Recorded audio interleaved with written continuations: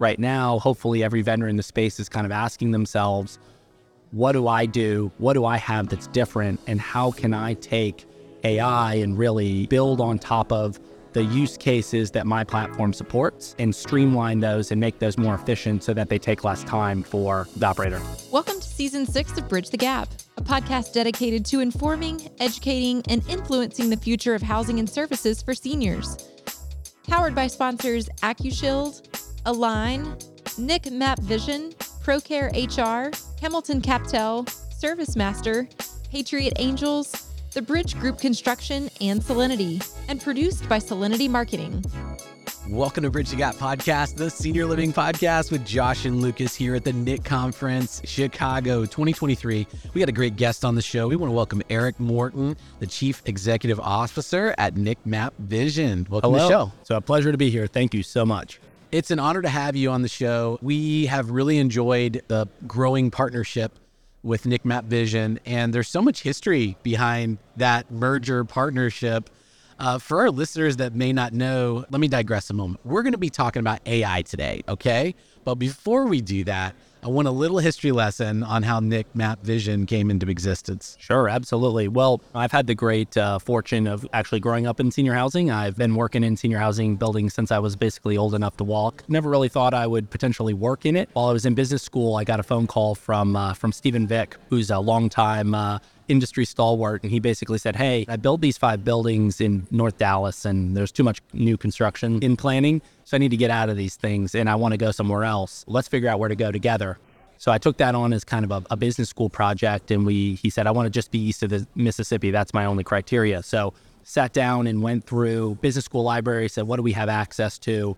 And basically, kind of built this model for analyzing at a very granular level entire states at once, and then filtering down to the areas that had the most favorable balance of supply and demand and construction and inventory age.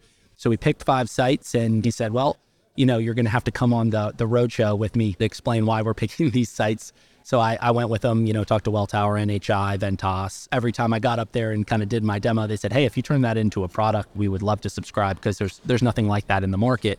So heard that 3 or 4 times and called a good friend of mine who has been the CTO of a number of geospatial application companies. And a couple of weeks later, we had a working prototype. In the middle of COVID, I got a phone call from the board chair of NIC who said, hey, look, we think it would be really natural to kind of combine the 2 companies because they have that market data and you have kind of everything else that wraps around that.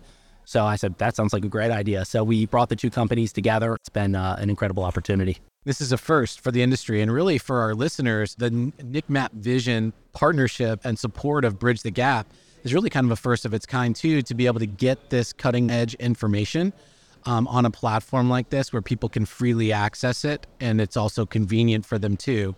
And so we're really appreciative of y'all's willingness to participate, and not even really willingness, it's even more so, you're really wanting to provide this information freely so that people can access it. And so AI, right? A big buzzword. Of course. You don't often hear AI associated with senior living. Yep. But we're starting to hear that now. So give us this case study on it. Yeah, sure. So we were talking before we got started about the incredible demographic run that senior housing has before it. But basically the flip side of that coin is that if you look at the ratio of the number of the working age population to the number of basically retirees, from 2010, that goes from 5-to-1 to 4-to-1 in 2020 to 3-to-1 in 2030, and then it continues to decline thereafter. So while we do have this unbelievable demographic growth story, at the same time, labor challenges that we've experienced over the last decade, are really just getting started. So we're going to continue to see that tightness in the labor market. I mean, you're seeing it. The Fed is continuing to push rates, and they can't really do anything to cool off the labor market. They're struggling with that. When we kind of saw AI, what we said is, look, our industry is going to need a way to effectively address that growing challenge. If you have kind of this economy-wide labor shortage, how can you address that? Well, one, you could potentially grow the labor force via immigration. That's a political solution, and that's certainly something that political system has not really do anything there just yet. So really you look at labor productivity and you say, how do we grow labor productivity? And so to me, AI is really the kind of the potential solution or a major part of the solution set to our ongoing labor challenges. And it's not, oh, hey, here's this one AI application. If I could say, what's the one AI application that could potentially really change the equation for senior housing in a massive way, it would be caregiving robots with AI, reasoning. Who knows what the future will hold there.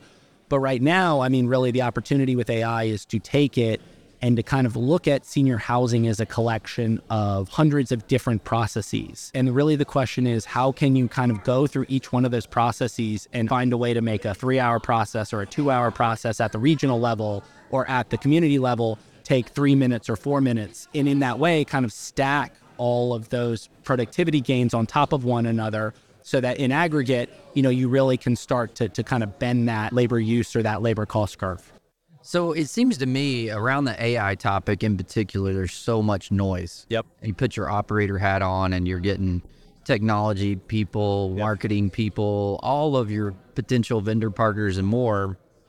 Everybody's got a shiny new tool. You guys have been such an awesome advantage to our industry because your data and how you present it helps operators, developers make better, more informed decisions. Do you ever see that you guys potentially through presentation data on what you're seeing in AI helps us make better decisions in that way as well? Absolutely. AI is very much in the grips of its hype cycle. There's a lot of breathless claims that it can do everything under the sun. And Sam Altman, the CEO of OpenAI, often says it's a technology, the more time you spend with it, the less impressed you are with it. It really has to be nestled in, it has to be used the right way and kind of nested inside of the right infrastructure and fed with the right contextually relevant data so that you can really produce upscaled analysis and deliverables that are, useful in a business setting. What we're seeing is that there is a lot of very specific applications where you can build think of it as like an app library. Hey, we can analyze a rent roll where that would have taken us. We're looking at an acquisition. We can analyze a rent roll and offering memorandum and a T12 financials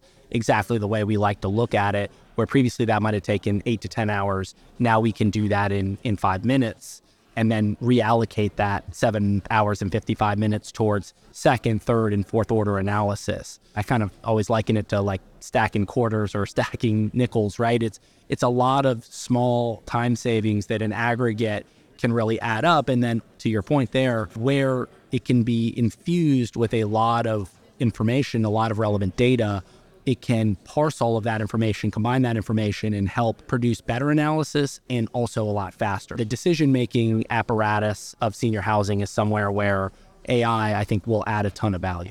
Well, and the example you just gave us of sizing a deal, for lack of a better term, or sizing up what the opportunity might look like, those tasks can take hours upon hours upon hours and involve a lot of people talking. Are you kind of saying like right now, is that already in place where operators are already doing that? And where's the best place to go and find like the proven things? Because again, there's so much noise. So like, where do you go to find the best? To answer your question, yes, that is something that is available today that people are using. And that's just one component of it. I mean, I think at the end of the day, a conversation having grown up in the industry, I have all the time is people are like, assisted living is outrageously expensive. And you're like, all right, well, $150 a day. Okay, what do you pay for a Holiday Inn? All right, $150 a day. Now, we provide 3 meals a day. We provide care. We provide transportation. We provide a roof over your head, et cetera, right? So senior housing is an industry that has its 10 businesses in one at each property. The art of it is kind of looking at each of those processes and saying, which of these today is well suited to an AI application? You kind of ask, where does all this live? Where can I get all this in the long term? I think that's going to vary very much based on the use case. Some of these things will make a lot of sense connected to your CRM or connected to your ERP or connected to your EMR. Some of these things will make sense connected to your market analysis tool. Some of these things will just kind of be a library that you can access because they're kind of platform agnostic. Right now, hopefully every vendor in the space is kind of asking themselves, what do I do? What do I have that's different? And how can I take AI and really build on top of the use cases that my platform supports and streamline those and make those more efficient so that they take less time for the operator. So I don't want to chase a crazy rabbit here, Lucas. I know you're getting nervous already when I say this, but so we're kind of talking about AI data and all the things that you guys do from the B2B, like how do we as industry professionals use this? But we've talked about on our podcast so many times the small percentage of capture that we actually have and how we need to change the public perception. Do you think At some point, we're going to be able to turn that into outward facing and really turn that into information that helps the public and helps change the perception and makes all of the operators' jobs a little easier. I would kind of break that into two parts. I think the first part is what can we do as an industry to help improve the perception of our existing residents? Because what I've always found, probably every other week, I do a sit down with somebody who's a friend of a friend who knows I'm in this space, and they're like, hey, mom's going through this. What are my options? What I've always found is usually someone kind of realizes they're in crisis. What's the solution? Oh, it's assisted living. And then they call somebody else they know. They call somebody who's been through it. I have always thought that the kind of your existing adult children or next of kin are really your most powerful marketing influence. What AI can do in that regard is it can allow us to do a lot better at communication, at kind of highlighting what we do to that adult child or to that next of kin cohort so that our net promoter score can effectively increase.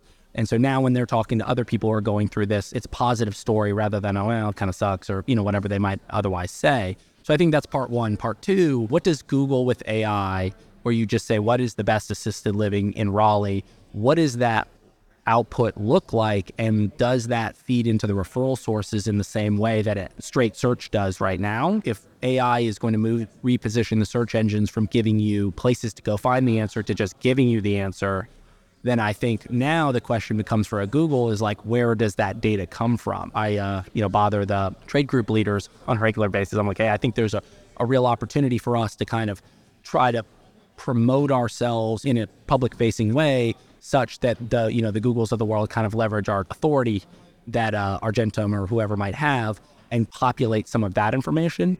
Well, that gives us the opportunity to tell our story. Lucas, I'm going to shut up because I've got lots of rabbits to chase right now. I could geek out with my friend here. This is complicated stuff. It can be. Apparently not to him, though. He's got it figured out. No, he's the right man for the job. That's for sure. That's for sure. All these topics are so interesting, and gosh, we still have so much to learn. I'm so glad that you and your leadership at NIC Map Vision are leading the charge on this. It's really fun to see all of the young people that are here at NIC entering the industry and coming with these new solutions paired with a passion for great outcomes for older adults. Yeah, absolutely. Yeah. So honored that you are a supporter of our network and really appreciate your time today. Thanks for all you're doing. We are an industry that needed a good podcast, and you all have stepped up to the plate. So I can't thank you enough for what you're doing, and we're excited to be working with you.